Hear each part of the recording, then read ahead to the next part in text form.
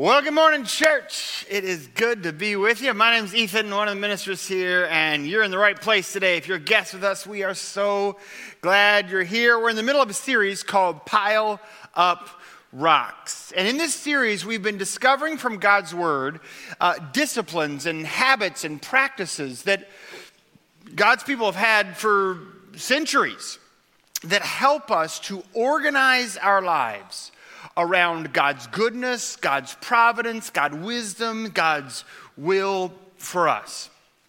So far, we've talked about rocks, right? Remember 2 weeks ago, we all got a rock. What's the name of your rock? Ebenezer, which means a helpful rock, because it reminds us that we've made it this far by the grace of God. So far, I have come with God's help. And I got a couple more Ebenezer pictures this last week. So I know you're doing it. You're keeping your rock. Somebody sent me a picture of some rocks they'd put in their garden. Each one a memory of a time that God had rescued them and redeemed their life. And so maybe you're remembering the faithfulness of God in that way. Last week we talked about words of blessing, how we can speak the goodness and truth of God into other people's lives if we will just choose to communicate blessing. And today, we are going to face our most difficult challenge yet. For some of you, what we're going to talk about today is going to feel almost impossible. And yet, this practice that we're sharing today is one of the most ancient of the practices taught by Scripture. It's practiced by God's people throughout God's Word, before Jesus, after Jesus. Moses commanded it. Jesus affirmed it. It's a practice that reminds us that God is the creator, and God is the sustainer, and God is the provider. It's a practice that when you do it, you're sort of declaring that God is creator, and God is sustainer, and God is provider.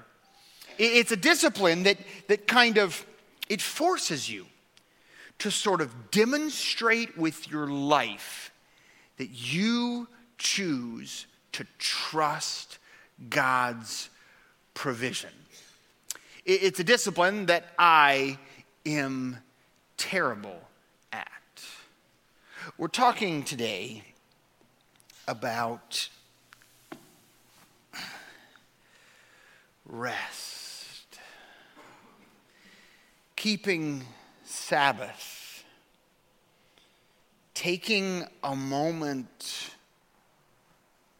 away from the work and the toil and the anxiety. Some of you are great at this. Like, I know some of you, I say we're preaching on rest today, and you just thought, awesome. Like, I'm awesome at that. And go you, like, way to go. But some of you are not good at this. In fact, some of you are downright awful at it. Some of you have this idea in your head. Some of you have this idea. You think you don't deserve to rest. Maybe somebody in your childhood, somebody who mattered to you, told you your whole life you had to work harder, earn more to prove yourself. And you actually think you're not allowed to rest because you need to do more to prove something. Some of you won't rest because you're too important to rest. Do you know how the world would collapse if you turned off your cell phone for 12 hours? Oh my goodness, the whole place would burn down, right? You've got to answer every phone call and answer every email and never take a minute off, and because, oh my goodness, the whole place would just fall apart without you, right? You're just so important, you can't rest. Some of you have this thing. You won't let yourself rest until all the work is done, right? Like if all the work was done, then you could rest. And now some expressions of this aren't a problem. My wife does this weird thing. She can't rest if there are dirty dishes in the sink. Like if there are dirty dishes, like she cannot rest till the dishes are clean. And that's weird, obviously, but it's not pathological, right? Because there are, in fact, a finite amount of dishes. And so you could theoretically go wash the dishes and then rest. In fact, that's the way she suggests we both should live. Again, it seems a little crazy to me, but that's her theory. But some of you have gone past dishes. Some of you think you can't rest until it's all done. until all the dishes in every house in the world are clean and all the things are done. And you've got a list of all the things, and unless all the things are all done, you can't rest. And that's a problem, because all the things are never done, right? It's not like a sink full of dishes. You can wash a sink full of dishes, but you can't get all the things done. And so you won't rest. But Sabbath and rest is one of the ways we declare, it's one of the ways we announce that God is creator, God is sustainer, God is provider. This may be why that we are actually commanded by the Bible to rest. And some of you are thinking, aren't we also commanded to work? Yes, we are, but that's not what this sermon is about. We are commanded by the Bible to rest. And maybe you're thinking to yourself, oh, sure, there's some obscure verse somewhere, the 215th Psalm, the 12th verse commands us to rest. No, it's in the 10 Commandments. It's actually number 4. Like, it's commandment number 4. Like, you wouldn't even have to learn all the 10 Commandments to know that we're commanded to rest. Here it is in Exodus. Remember the Sabbath day, keep it holy. 6 days you shall labor and do all your work, but the 7th day is a Sabbath to the Lord. On it you shall not do any work, you or your son or your daughter or your male servant or your female servant or your livestock or the sojourner who is within your gates. For in 6 days the Lord made heaven and earth, the sea, and all that is in it, and then rested on the 7th day. Therefore the Lord blessed the Sabbath day and to keep it holy. So when we dedicate time to resting, we are declaring God is the creator. God is the one who made all things, not us. The world does not rest on our effort, but on God's power. Some of you have trouble believing that. The world does not rest on your, if you stop spinning the plates still spin. God is the one on whose authority and power the world rests. In Deuteronomy, the other place we have the 10 Commandments, it's just a little bit different. It starts out the same way. Observe the Sabbath day, keep it holy as the Lord your God commanded you. 6 days shall you labor and do all your work, but on the 7th day is a Sabbath to the Lord your God. On it you shall not do any work, you or your son or your daughter or your male servant or your female servant or your ox or your donkey or any of your livestock or the sojourner who is within your gates, so that your male and female servant may rest as well as you. This is very different than the cultures around them. In the cultures around them, rich people rested, but not the servants. The servants worked all day long, every day. But God says, no, not so with you. Everybody rests. There's a justice element to Sabbath. You shall remember that you were a slave in the land of Egypt, and the Lord your God brought you out from there with a mighty hand and an outstretched arm. Therefore, the Lord your God commanded you to keep the Sabbath day. Resting not only remembers that God is creator, but it remembers that God is the provider. They didn't rescue themselves from Egypt. God did it. And when we rest today, we're remembering that God does it. It's God's strength on which it all depends. In fact, remembering to keep Sabbath will help you unlock the paradox of the Christian approach to work.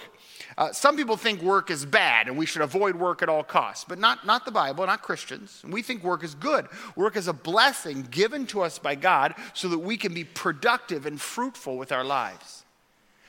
And even though at the same time we declare our work is good, we know that the real work is done by God. The real author and provider for our life is God. Psalm 127 puts it this way: unless the Lord builds the house, those who build it labor in vain. Unless the Lord is the one doing the work, your work is for nothing. Unless the Lord watches over the city, the watchmen lie awake in vain. It's in vain that you rise up early and go late to rest, eating the bread of anxious toil, for he gives to his beloved sleep. One of the gifts of God is rest, knowing that as important as our work is, the most essential work is the work God does. And when we decide to rest, when we enter into God's rest, we experience that reality that our labor depends on God's. And ultimately, it is God's work, not ours, that really gets the job done. So today, I just want to give you some really straightforward, simple advice about how you can begin to introduce rest and Sabbath keeping into your lives.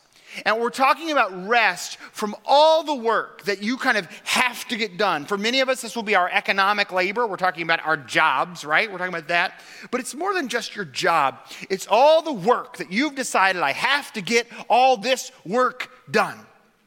And God says, from all that work, rest. Okay, here's a piece of advice number one. Ready? Keep the Sabbath, but not legalistically. That's my first piece of advice to you. Just actually decide you are going to develop a rhythm of rest, but you're not going to be legalistic about it. Jesus, even to those under the law, which we are not under the law, but even when they were under the law, Jesus says, don't keep the Sabbath legalistically. We have several of these encounters. One of them, Matthew chapter 12, verse 9. Jesus entered the synagogue. A man was there with a withered hand. They asked him, is it lawful to heal on the Sabbath? He said to them, which one of you who has a sheep, if it falls into a pit on the Sabbath, will not take hold of it and lift it out? Of how much more value is a man than a sheep? So yes, it's lawful to do good on a Sabbath. You know, if you're a shepherd, yes, obviously, getting a sheep out of a pit is a lot like work. But you still do it. If you find a sheep in a pit, you're going to help the sheep. He says to the man, stretch out your hand. The man stretched it out. It was restored, healthy like the other. But the Pharisees went out and conspired against him about how to destroy him.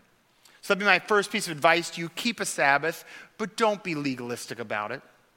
Don't be legalistic with yourself. If you have a Sabbath rhythm and then one week it gets interrupted because a sheep falls into a pit and you've got to deal with it, just go deal with it. Don't beat yourself up. Don't be legalistic about it. But also don't be legalistic with other people. I know people who have a Sabbath rhythm and they're all the time scolding other people because their Sabbath rhythm isn't good enough. Like, what? You rest in the love of God wrong? Like, really? That's your deal? You're going to go harassing other people because they rest in the love of God incorrectly. Like, you get how weird that is to become a legalist about Sabbath keeping, right? Like, that's crazy town. So just don't do that, Don't do that. But just because we are not under the law of Sabbath keeping and can't be legalistic about Sabbath keeping, I also want to warn you, don't ignore Sabbath keeping.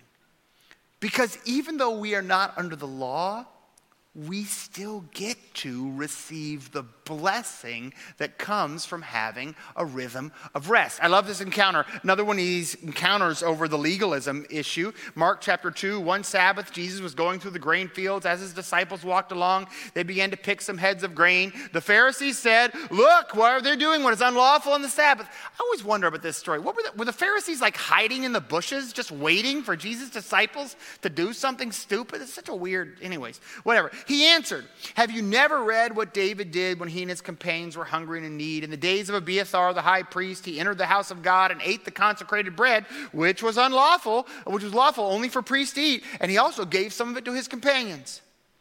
And then he said to them, the Sabbath was made for people, not people for the Sabbath. So the Son of Man is Lord over the Sabbath. And I love what Jesus does here. He says, no. Don't worry about the legalism of the Sabbath, but also don't forget that this was made for you. This is a gift for you. God's instruction to rest is a gift to you. So that's advice number one. Keep a Sabbath. Rest, but don't do it legalistically. If a sheep falls in a pit, and sometimes sheep fall in pits, it just happens, right? You planned a day off and something does happen at work or in some task, and it's a sheep in a pit situation. And you're like, man, I was planning to keep Sabbath, but I gotta go get the sheep out of the pit. Yeah, that happens. So don't be legalistic about it. But if that's happening every time you try to take a Sabbath, well, you need to do something about your pit situation, okay? So that you can actually rest before God on occasion. Okay, advice number 1, keep a Sabbath, don't be lazy. Advice number 2, declare a Sabbath as an act of resistance against pride and self-sufficiency. Pride says, I am too important to take a day off. The world would fall apart without me. Self-sufficiency says, I depend on myself. I provide for myself. And so I can't take a day off because I've got to go out and earn that dollar and get that work done and prove that I'm a worthwhile person. And both that pride and that self-sufficiency, those are spiritual lies. And so declare a Sabbath to say, nope, I'm actually not too important to take the day off. And nope, I don't depend on myself. I depend on God. And so declare a Sabbath. I had a buddy who challenged me. He was a pastor I worked with. He'd been a missionary in Brazil for a long time. He challenged me. He said, for many of us, the place we need to learn how to declare our rest in God is in our daily rhythm.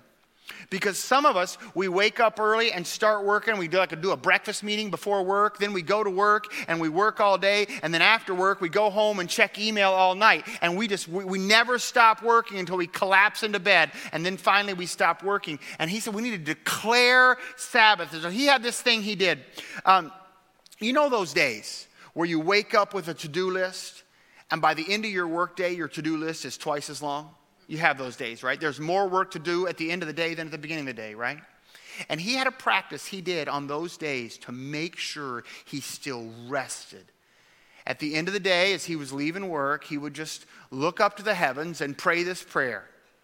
All right, God, if you want anything more done today, you're going to have to do it yourself. Because I'm going to rest. Now, was he a legalist about it? No, of course not. If on his way out the door, a sheep fell in a pit, he'd go back to work till the sheep was out of the pit. You know, that happened. There are those days. But he knew he had to make a decision. He had to declare a Sabbath as an act of defiance against his own pride. To say, I am going to rest. And I will just confess, I don't live life with a ton of regrets. I've made my share of mistakes, but you try and learn from them. But I will say, I spent far too many nights hard at work on some project while my kids were down the hall growing up. I spent too many nights like that. Answering an email, writing one more message, taking one more phone call. Well, my kids were busy down the hall getting older. And I will just tell you, that's a mistake I can't get back. And I could fill this stage with people my age whose kids are out of the house who would say to every young parent, declare a Sabbath. Declare, God, you'll have to finish what needs to get done. I am going to rest and engage with my family and engage with my world here that you have given me. Every day, declare a Sabbath. Don't you work from the moment you breathe to the moment you fall in bed. Say, at this point, I start to rest. Every week, declare a Sabbath. The Jewish people did it from sundown to sundown, Friday to Saturday. That's how they did it. Maybe yours will be different. Don't get legalistic about it. Don't be judging somebody else. But find a time. In this moment, I rest from all my labors, just as God did, so that I might commune with God and worship God. Every year, declare a Sabbath. Find some time and just say, in this season, for these 3 days, for these 5 days, we're going to take a break and breathe. You don't have to spend a lot of money. You don't have to go to Disney World. Just sit.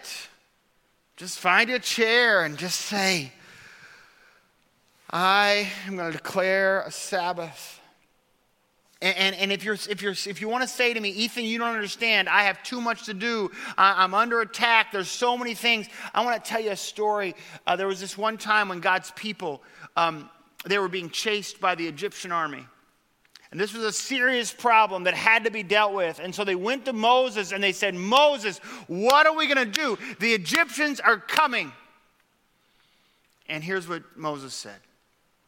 Do not be afraid. Stand still, and you will see the deliverance the Lord will bring you today. The Egyptians you see today, you will never see again. The Lord will fight for you. You need only to be still. I just wonder how many of you right now feel like you're being chased by a bunch of Egyptians. And you're just figuring out, how do I defend myself? How do I get away? And maybe God would just say, just stand still. Just stand still so you're not distracted long enough to see the deliverance the Lord will bring you. To see God do the work that you can't get done. Unless God does the work, your work's a waste of time anyway. Would you just sit still long enough to see God accomplish what you cannot? I remember early in my ministry, I was working on a project. We were stuck on something with the guy I worked for, the minister of the church. One of the hardest men, just remembering this guy makes me tired. This guy's such a crazy hard worker. This guy can outwork anybody I've ever met. Crazy hard worker. We were working on this project. We worked on it all week. We worked long days. We weren't making any progress, so we worked through the weekend because sometimes a sheep falls in a pit, and that's what we thought had happened. We thought a sheep had fallen in a pit, so sometimes you got to work. You do. We're not going to be legalists about this. We didn't make much progress. We worked all through the next week. We still weren't making much progress. It was Friday afternoon. I remember sitting in his office, and I'm like, what are we going to do? We've got to get this done, and it's not getting done, and we're working so hard, and we're not making progress. What are we going to do? I remember he leaned back, he took a big breath, and he said, well, I don't know what you're going to do, but I'm going to go play volleyball. And then I'm going to go eat dinner with my family. I'm definitely not working tomorrow, so don't call me tomorrow. We'll figure out what to do next on Monday. And it was like 4 p.m. on Friday, and he just got up, and he walked out the door. Because sometimes a sheep fell in a pit, and sometimes you need to be still and let God do the work God's going to do. And I'm just wondering, what is it that's preventing you from declaring a Sabbath in the places where you need to declare a Sabbath, right? For a lot of us, it's the cell phone. Let me tell you, the cell phone is the enemy of the Sabbath. After first service, one of my coworkers here on staff teased me. They said, Ethan, don't you know it? We love it when you go on vacation. I said, oh, really? Oh, that means, why do you like it so much when I go on vacation? I said, because that's the easiest time to get you to answer an email. Because you don't have meetings, and so if we email you when you're on vacation, you write us right back. Or if we call while you're on vacation because we got a problem, you always take the phone call. And I was being mocked. That's what was happening. But they're right. I answer more emails on vacation than off. That's a problem. I answer more phone calls on vacation than off. That's a problem. Has your cell phone become the enemy of your Sabbath because you can work all the time, so you do work all the time?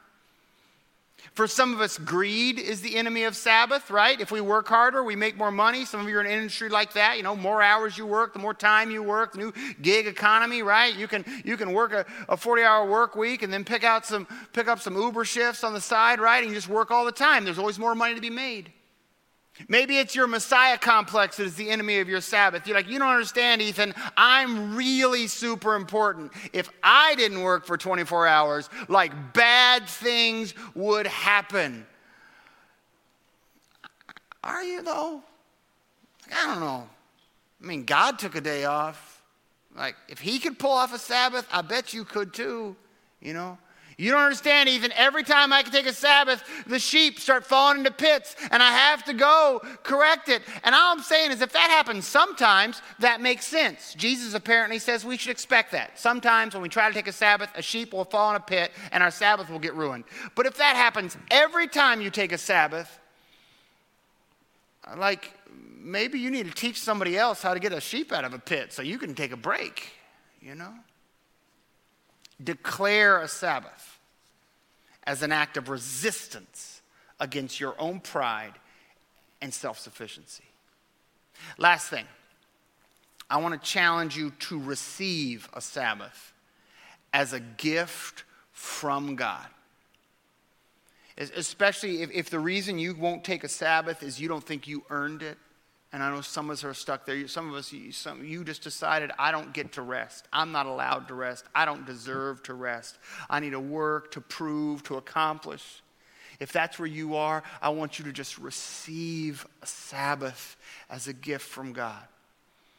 That you're allowed to just take 20 minutes and sit in the middle of the day and just receive God's goodness and trust that the real work that has to get done that day is the work God's going to do, not you. You're allowed to take an afternoon on a Sunday and just sit, you know. Your lawn will still need to be mowed tomorrow. Or for some of you, you love mowing. That's what would be your Sabbath, is just spend an afternoon mowing the lawn. More power to you. I'll give you my address after church. That'd be great. That'd be awesome. Receive it as a gift. Listen to what Jesus says in Matthew chapter 11. He says, "Come to me, all you who are weary and burdened, and I will give you rest." Some of you think if you show up to Jesus today, he's going to give you a list of 20 more things you got to do to prove that you're good enough or earn or accomplish. He says, no, I'm going to give you rest. Take my yoke upon you. Learn from me. I'm gentle and humble in heart, and you will find rest for your souls. For my yoke is easy and my burden is light. If you are living your life without any rhythm of healthy rest, every day, every week, every year, a rhythm of healthy rest, then you're probably living under a yoke that is not the yoke of Christ.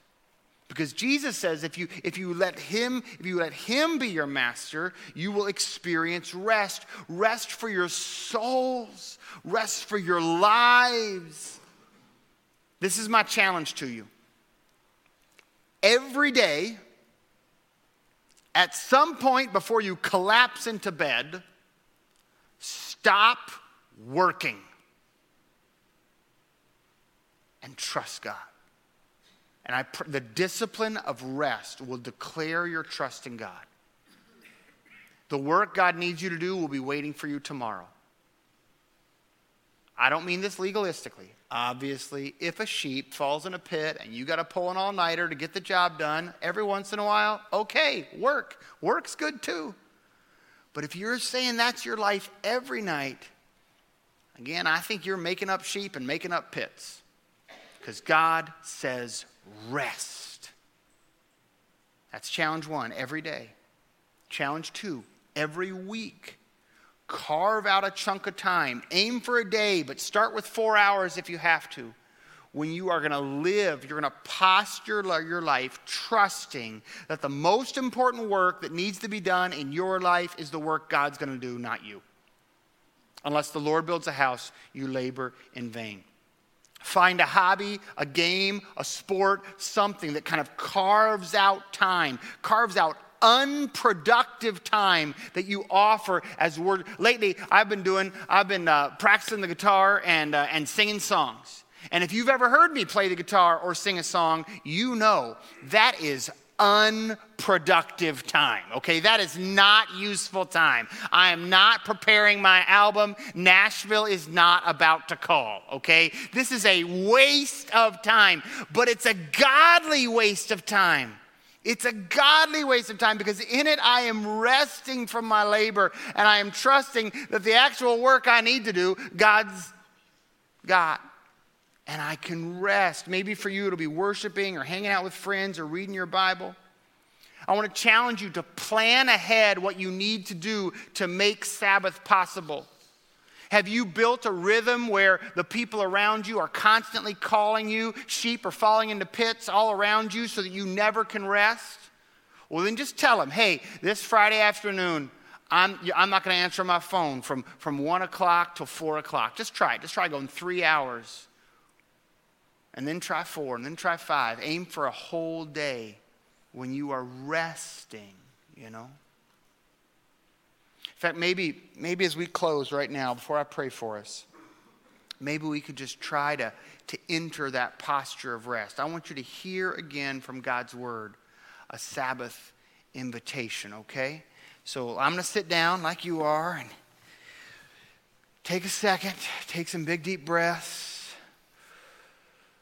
Let your heart rate slow down a little bit. Let your muscles relax a little bit. Let's be reminded. Let's be reminded of the providence of God. From Psalm 127. Unless the Lord builds the house, those who build it labor in vain. Unless the Lord watches over the city, the watchman stays awake in vain. It's in vain that you get up so early and go to bed so late, eating the bread of anxious toil, for he gives to his beloved rest. Okay, so if that's true, if it's God's work and not ours that is the real foundation of our lives, maybe you could listen to this command from Moses. Do not be afraid. Stand still, and you will see the deliverance the Lord will bring you today. The Egyptians you see today, whatever it is you're afraid of and you feel like means I'm not allowed to rest because of this or that, and I just can't rest, whatever that is, you'll never see it again. The Lord will fight for you. You just need to stand still. Could you do that with me right now? Maybe this afternoon, you're just going to stand still and trust that God's got it. You could just list every problem, every project you're working on that you just can't put down and you've got to work, and just for everyone, you just say, God, I'm going to stand still and let you fight for me. God, I'm going to stand still and let you fight for me. Don't worry. If there's work for you to do, God will give it to you. And then maybe you would just one more thing. You would just listen to the invitation of Jesus.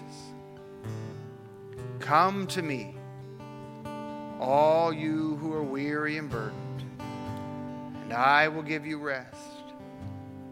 Take my yoke upon you. Learn from me, for I am gentle and humble in heart.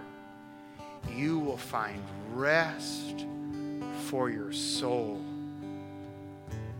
For my yoke is easy, and my burden is light.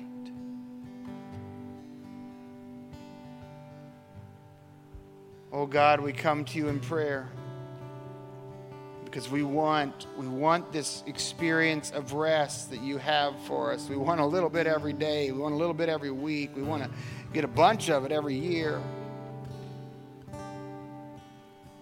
God, I pray for some people out here who believe the lie that they don't get to rest because they haven't done enough.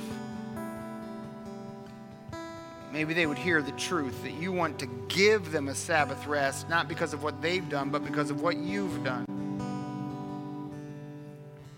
I pray for some people out here who think they're too important to rest, too busy to rest. If only I knew all the sheep and all the pits that they had to get out. God, I just pray that they would declare a Sabbath as an act of humility, saying they depend on you and not themselves.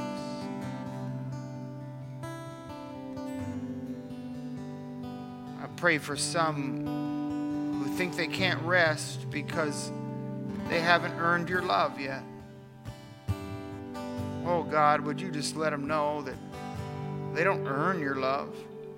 They receive your love. You already love them, and you're inviting them to rest. I pray for some people to learn how to put down their cell phone, close their laptop, walk away from the constant invitation to produce more and accomplish more, and help them hear the invitation to be more, to love more and receive more. I pray for me, God,